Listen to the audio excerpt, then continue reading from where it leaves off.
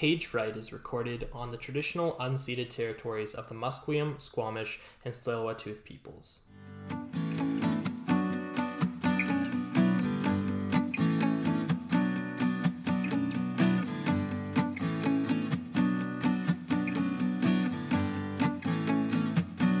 Hello, and welcome back to Page Fright. My name is Andrew French. I'm on Twitter at the Andrew French, and this, of course, is the only literary podcast on the internet that I host. I am thrilled to have you back after what ended up being a longer hiatus than I expected. I have done a bunch of stuff in between, in case you're interested. I guess I finished my degree that I kept talking about on this show. I finished that old thesis, and now we're moving on with life. Took a little vacation, came back, and now we are ready to sit down and talk to some more authors and bring these interviews to you. So thanks for joining me today. If this is your first episode, welcome. If it's not, welcome back. I am very excited to talk to today's guest, and so I'm just going to jump into their introduction and we'll jump right into their books. So Sachiko Murakami is today's guest. She is the author of Render, which just came out, The Invisibility Exhibit, which was published in 2008, Rebuild, which was published in 2011, and Get Me Out of Here, which was published in 2015. As a literary worker, Sachiko has edited poetry for various presses, worked for trade organizations, hosted reading series, organized conferences, sat on juries, and judged prizes. She lives in Toronto. Here I am chatting with Sachiko Murakami.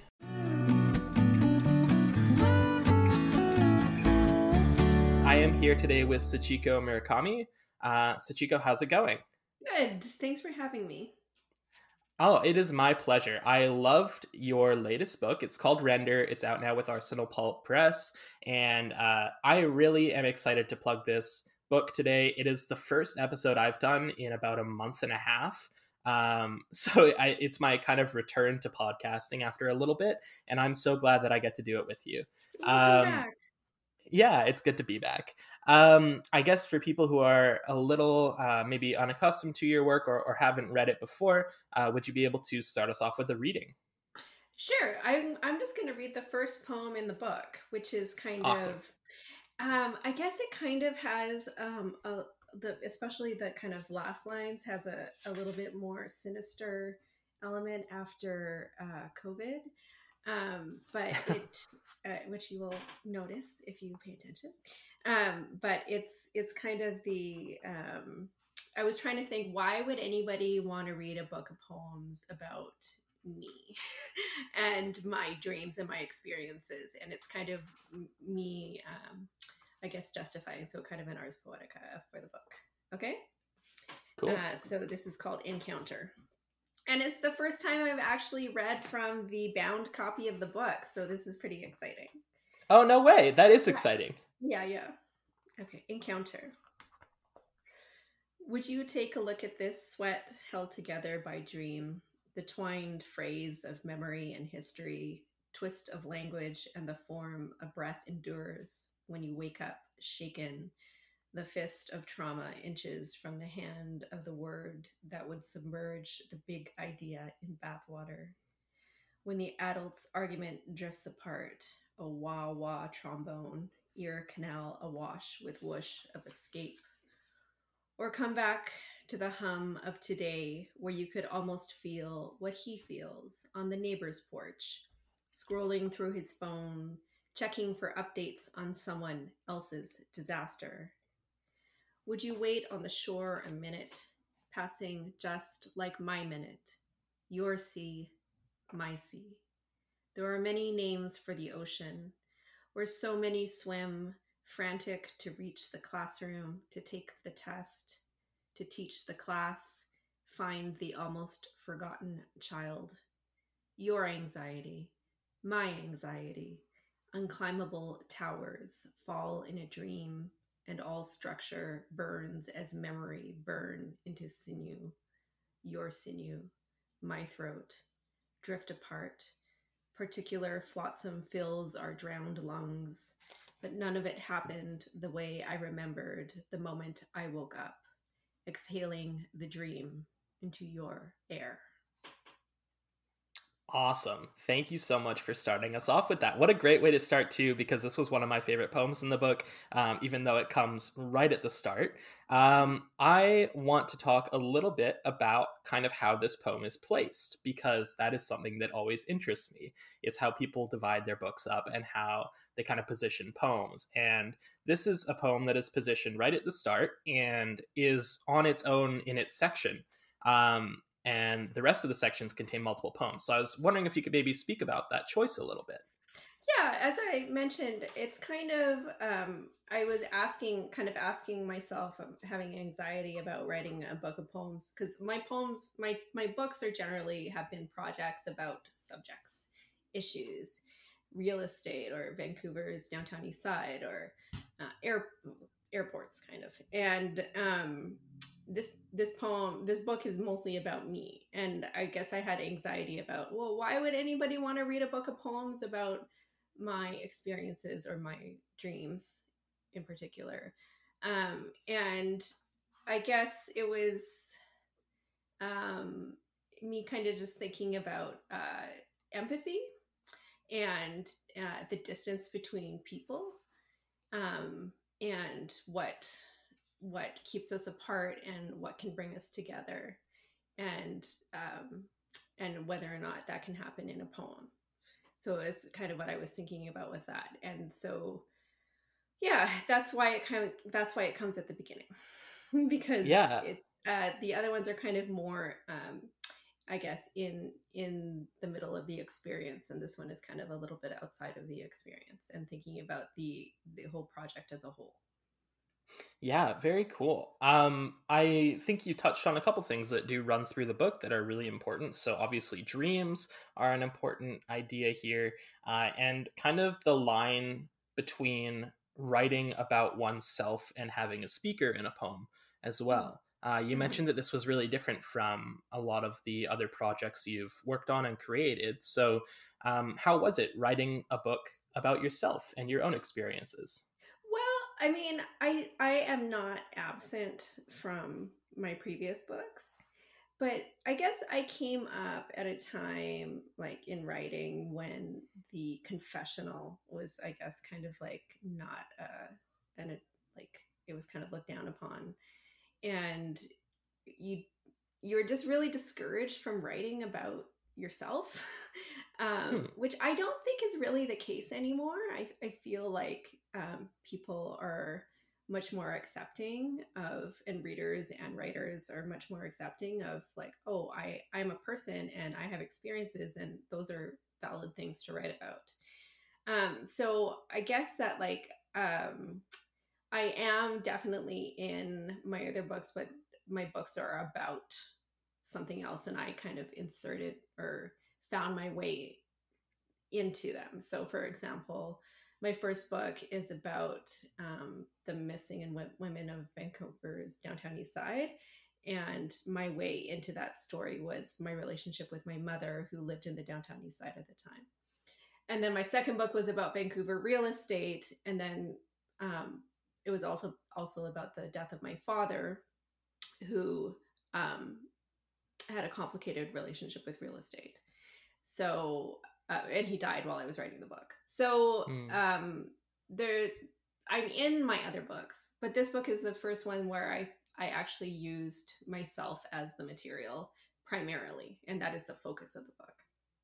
So my publisher is calling it a poetic memoir, even though it doesn't really have like a quite a solid beginning, middle, and an end narrative. I mean, it does, but it doesn't. It maybe doesn't have a very satisfactory resolution. Yeah. Yeah, no, this is really cool, and I like this idea too. That I think I talk to a lot of writers who write confessional poetry. I think if Mm-hmm. you go through the list of people I've talked to, a lot of them are writing confessionally. Mm-hmm. But also some of those that I've been talking to more recently try to do other things, and I think it's really neat to hear somebody or hear from somebody who's had the experience of doing both. And in these projects that you're talking about, your earlier projects, it can often be difficult to kind of remove oneself from what you're talking about anyway. So I find that having a bit of yourself in those books is always interesting as a reader. Mhm. I hope that thought makes sense. Yeah, and I think it's kind of disingenuous to pretend like you don't exist in some ways. I mean, just like, I know you're there. Like, stop hiding. You know what I mean? I don't know. Yeah, totally. And this book too. I mean, there's obviously like you are more foregrounded, I think, than your earlier works, and so I really enjoyed this one as a writer of confessional poetry. But I think there's a lot here that even like when people hear confessional poetry, I think they often think of a narrative that is just chopped up into lines. But oftentimes your poems escape that structure and challenge that structure, and that's one of the things I really liked about them. Was the way in which this conventional setup of beginning, middle, and end is kind of twisted on its head. Yeah, Really I cool. yeah, I don't think I guess I'm a formal, or I'm not, I wouldn't say I'm a formalist, but I think that for me, writing a poem is as much about form as it is about content. So I don't think I would be entirely satisfied with prose with line breaks. I mean, Yeah. it's not, for me as a writer, I don't find that a satisfying thing, like a satisfying thing to do. Like Hmm. I always need to have at least two things happening in a poem, like in terms of what is being expressed and then how it's being expressed. Um, and that's just how my brain works. I just need a lot of things happening at the same time, especially in terms of the mouthfeel and the sound of words, because that is just what I'm preoccupied with, I guess. Yeah, no, and I actually wanted to bring that up because I was going to mention, and it slipped my mind as I was thinking of other things to say, but I was going to mention after you finished your reading that I really liked hearing your poem read aloud Oh, and thanks. the way that you paced it, because I find oftentimes these can go, multiple ways. I always enjoy hearing how authors read their work. But it's fascinating to me where people place emphasis and how they pace themselves and so on. So it's interesting to hear that you are concerned with kind of mouthfeel and the sound of your work as well when you're writing it. How does that, like, are you keeping that in mind as you're writing poetry for the page, like frequently, or is it something that kind of pops up here and there?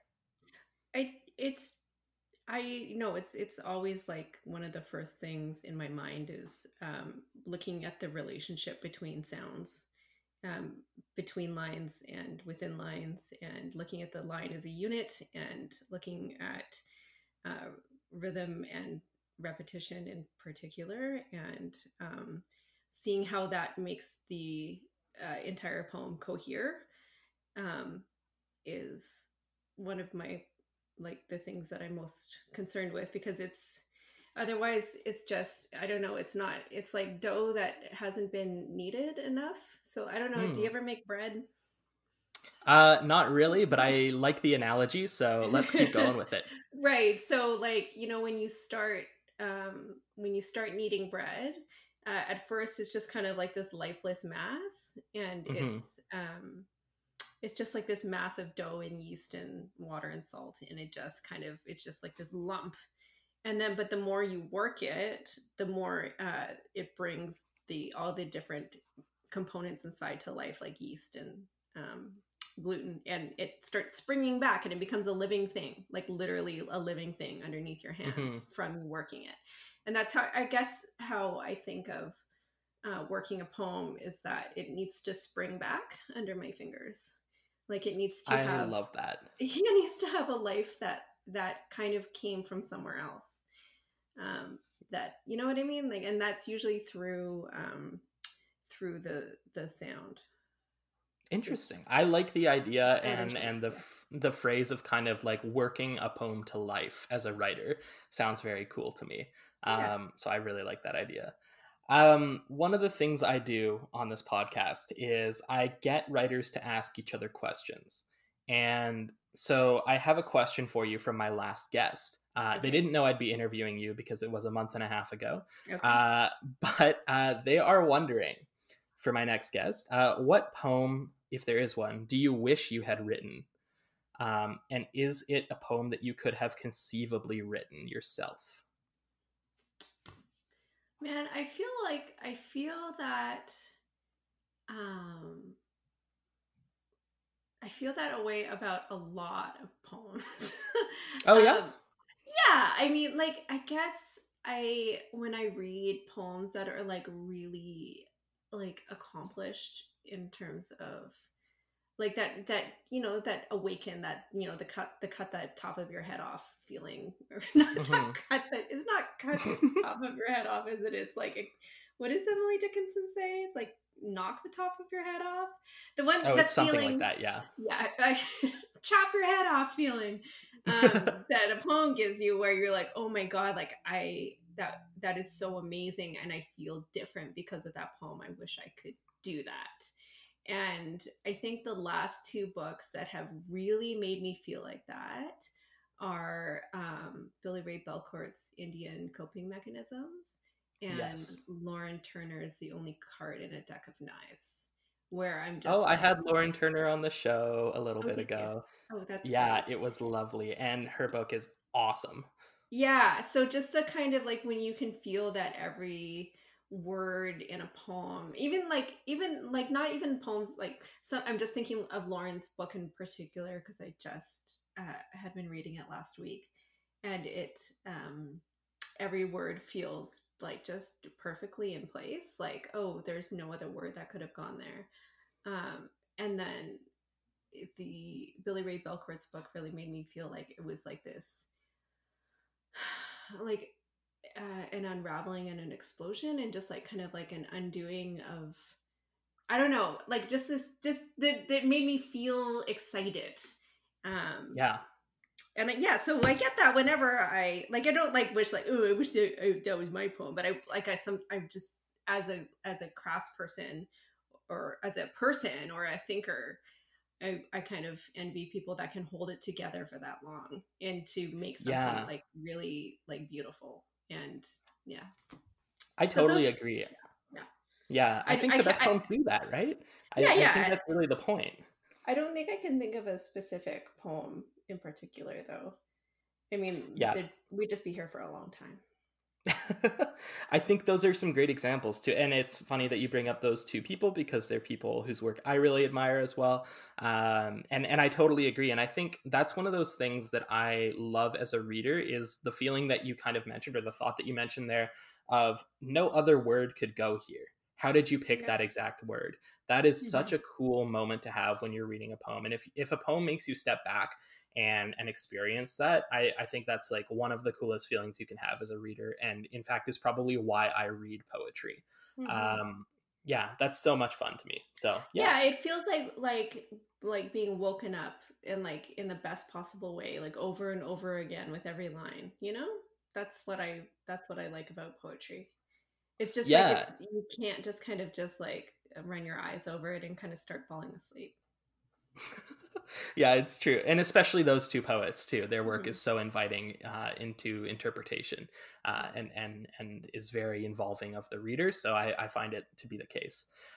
So yeah, but we are talking about your work, so I'm going to jump back and try to segue into that. I am wondering if you could kind of run us through some of the themes that are present in the text, because there were some that I really related to and really enjoyed reading somebody's experiences of, and I was just hoping to kind of kick open a conversation about that. So for the listener who might not be familiar with the work, what are some of the themes that come up in Render?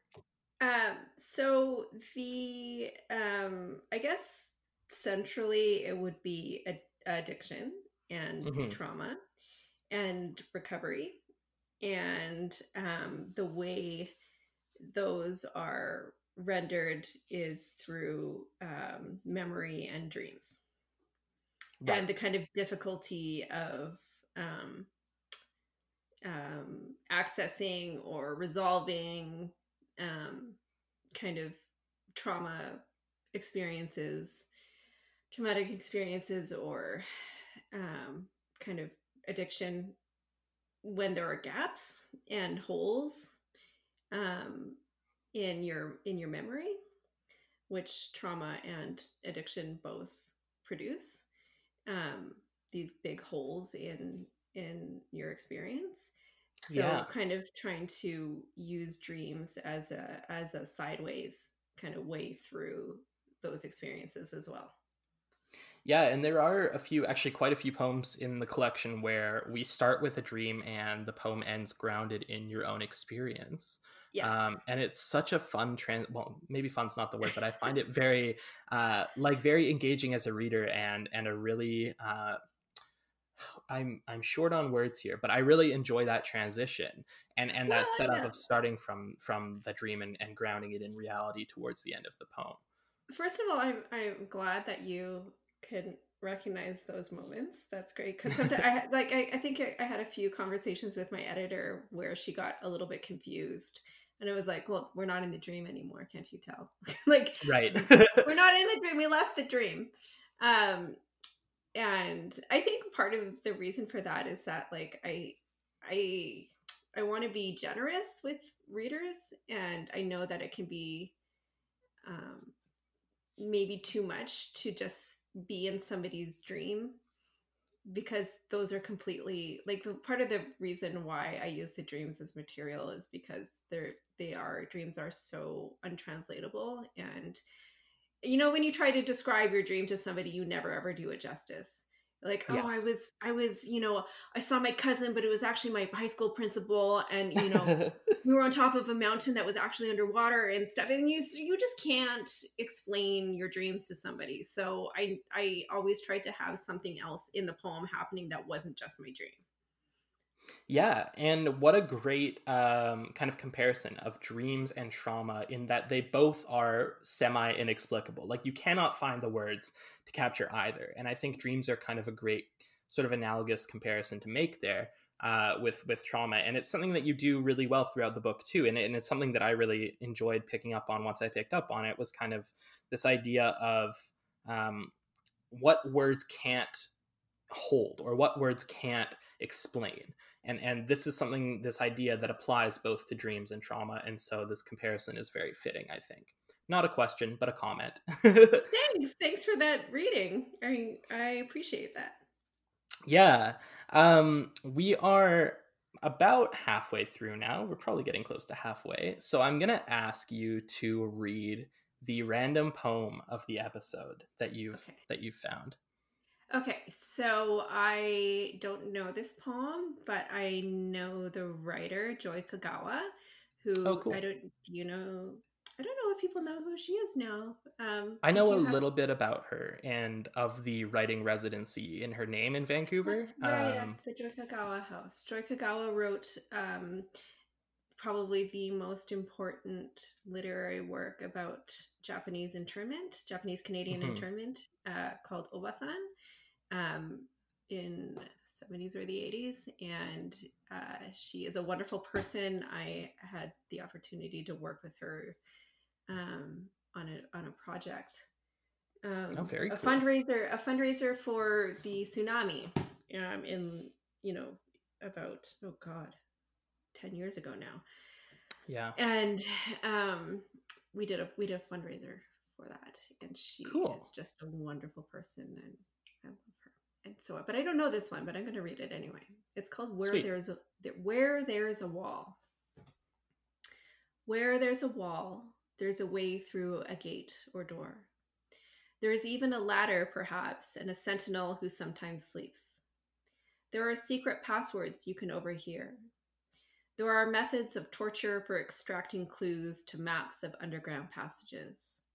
There are zeppelins, helicopters, rockets, bombs, battering rams, armies with trumpets whose all at once blast shatters the foundations. Where there's a wall, there are words to whisper by loose bricks, wailing prayers to utter, birds to carry messages taped to their feet. There are letters to be written, poems even. Faint as in a dream is the voice that calls from the belly of the wall.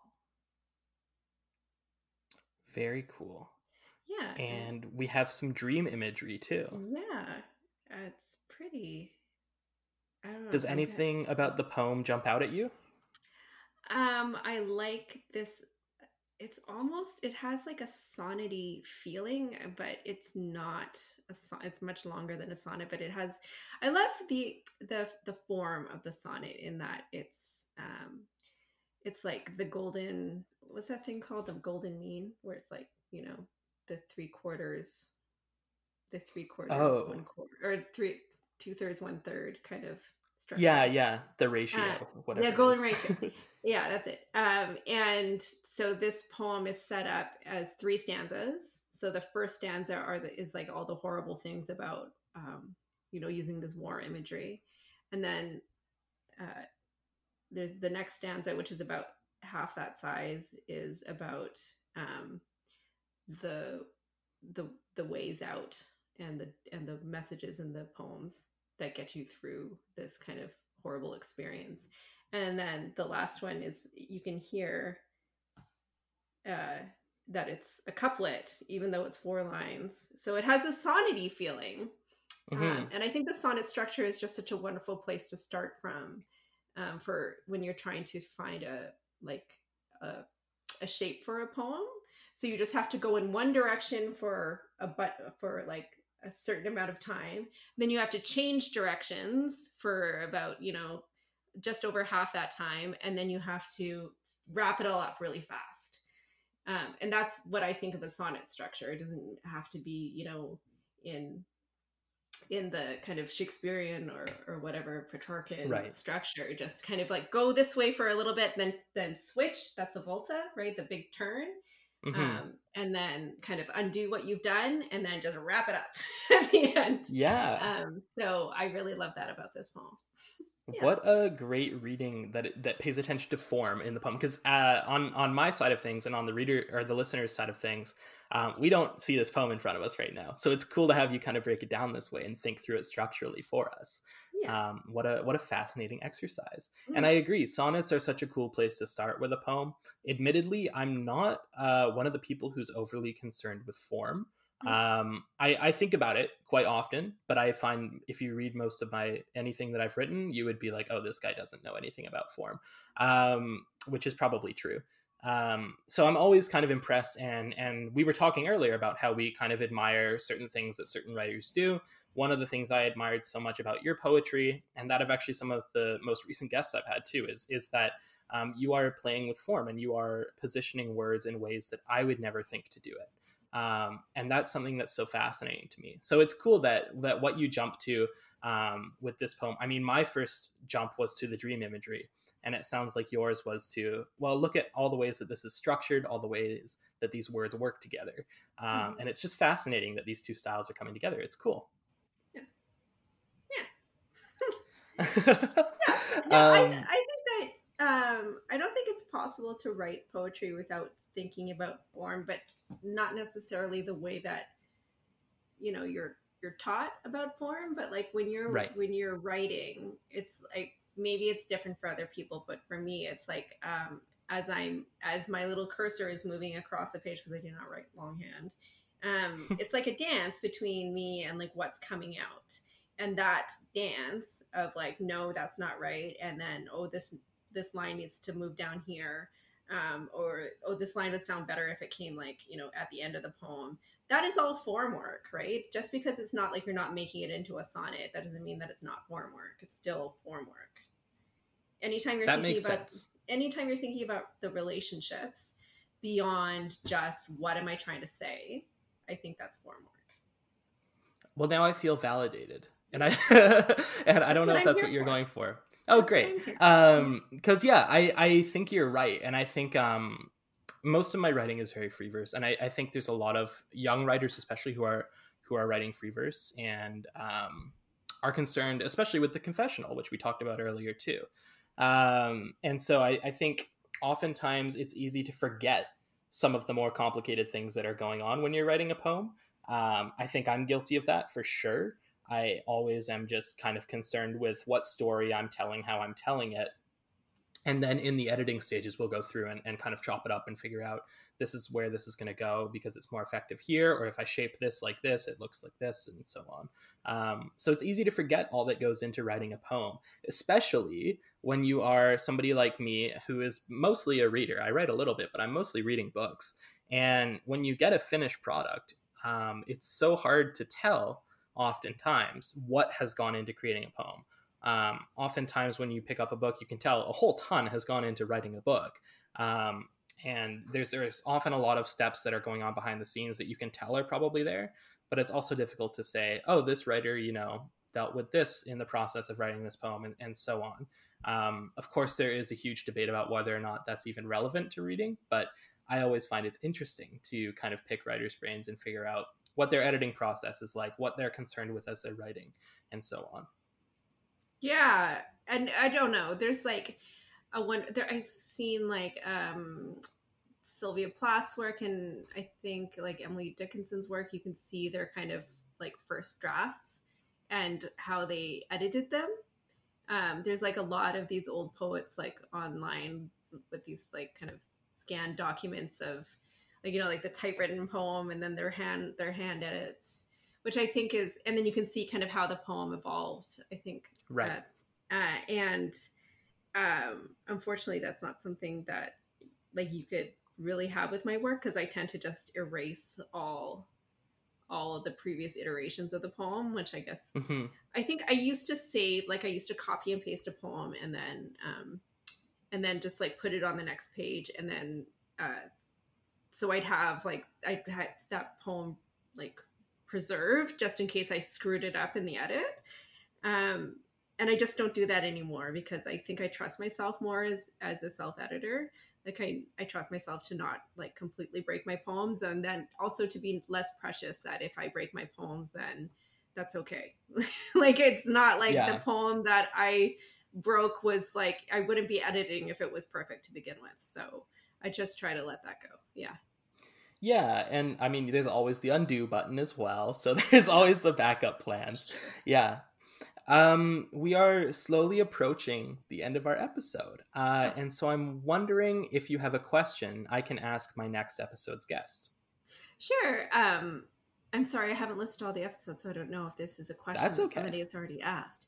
But I'm just wondering I'm wondering how many books you read during lockdown or since the pandemic started. Oh, because this is a great question. Really genuinely curious, because my reading, I don't know if it's because I have a baby and I don't sleep, but my reading has just like fallen off a cliff since the pandemic started. Just like completely. I think I've read like maybe 2 novels and like 4 books of poetry since March. Oh, that's still quite a bit, I think. That's really, not nothing. From like a person who's like generally a reader, it's not that much at all. Right. And one of the novels I think I had already read before, so I don't really like, it's like kind of like just like comfort reading, So yeah, I mean, rereading counts too.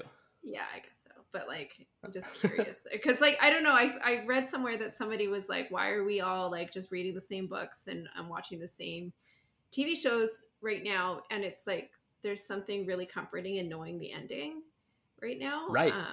Because we don't know what the ending of this is going to be. So like, oh, if I read something that I've already read before, I know how it's going to end and nothing scary could possibly happen. Anyway, so like this. I'm just curious about like how many books this person has read. Yeah, I normally do that mean thing where I turn the question around and ask you how many books you've read at this point, but you've obviously answered that. I will say I'm almost on the flip side in that I've had time to read more, but I feel like that coincides with other things going on in my life. Like I just finished a degree and I have just started like working now, so I find I have a little bit more time like after work and on weekends to pick up a book. Congratulations. What was your degree? You. I finished my master's in English. Yeah. Where did you study? I studied at UBC. Ah, okay. I did my undergrad there. Cool. Yeah, that's a wonderful feeling of like, oh, I can read a book that's not on a reading list.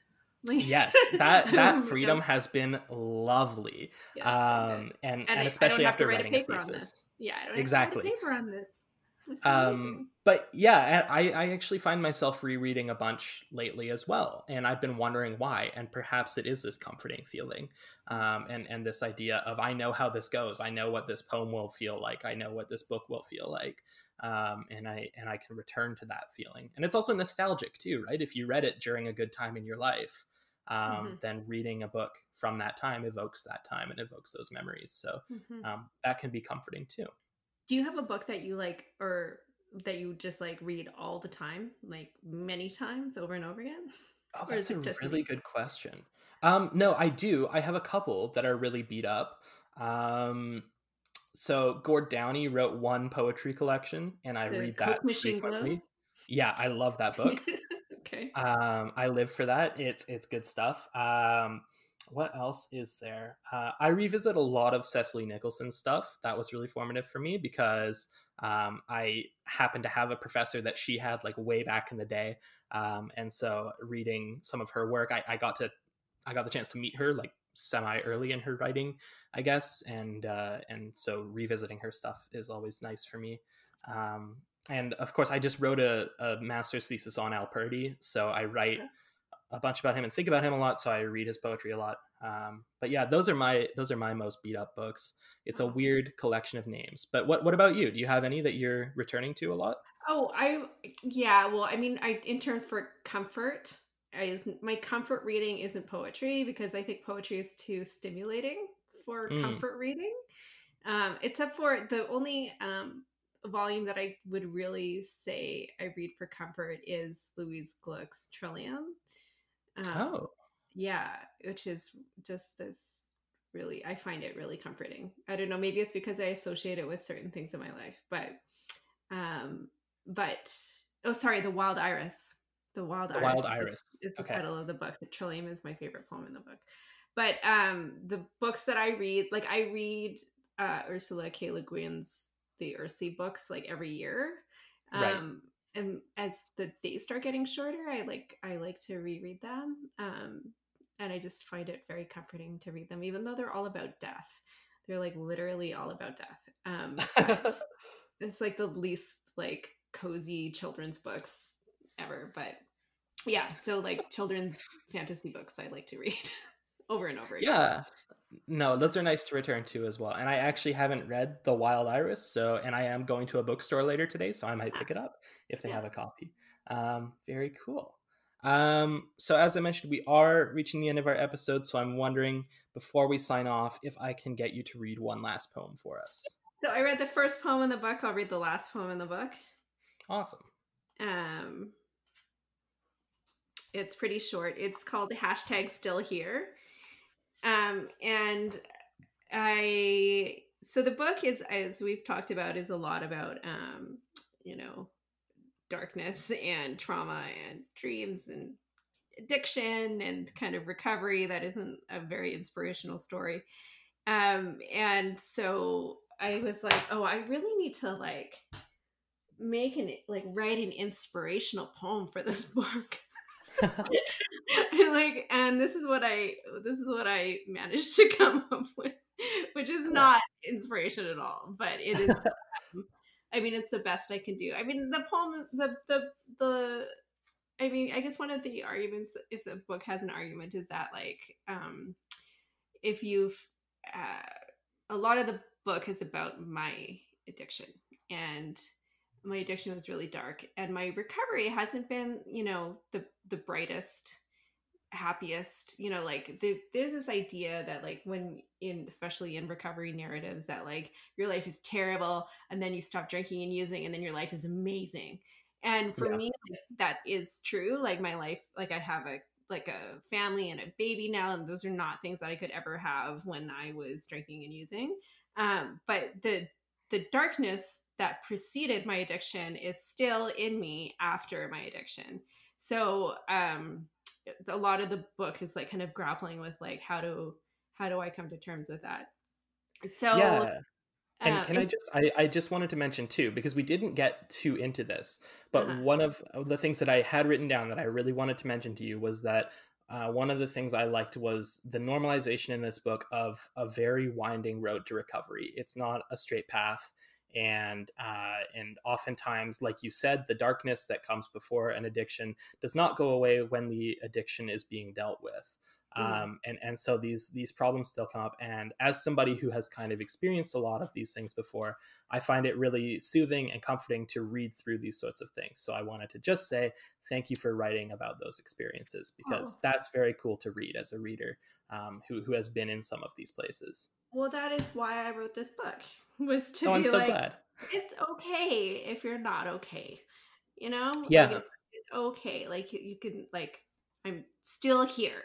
So that's the final section of the book is called Still Here. And this poem is called #Still Here, which is kind of like, like, it's like, I was thinking of like, you know, like #blessed, Right. you know, like living my best life. And I mean, being here after like having gone through the things that I've gone through, I think is like a huge thing. Like, I'm still here. That's still a thing. Yeah. Okay, so it's called #Still Here. I am sad and I am walking. I am breathing and I am engulfed in flame. I am peripheral to your life and I am the center of pain's harsh enterprise. I can't get out of bed and I am resting. I am a flash in the river and I am the spoiled salmon dinner. I am self-obsessed and I am a knot of winter afternoon light. #am writing. #am not writing. I am terror's own knot and I am barely a person. I am my own perfect disaster and I am in on the joke. I am completely out of fashion and I am still here. I love it. Thank you so much. Guys, the book is called Render. It's out now with Arsenal Pulp Press, and it is, if you can't tell from this episode, 100% worth picking up. So thank you so much for chatting with me today, Sachiko. Thank you so much for having me.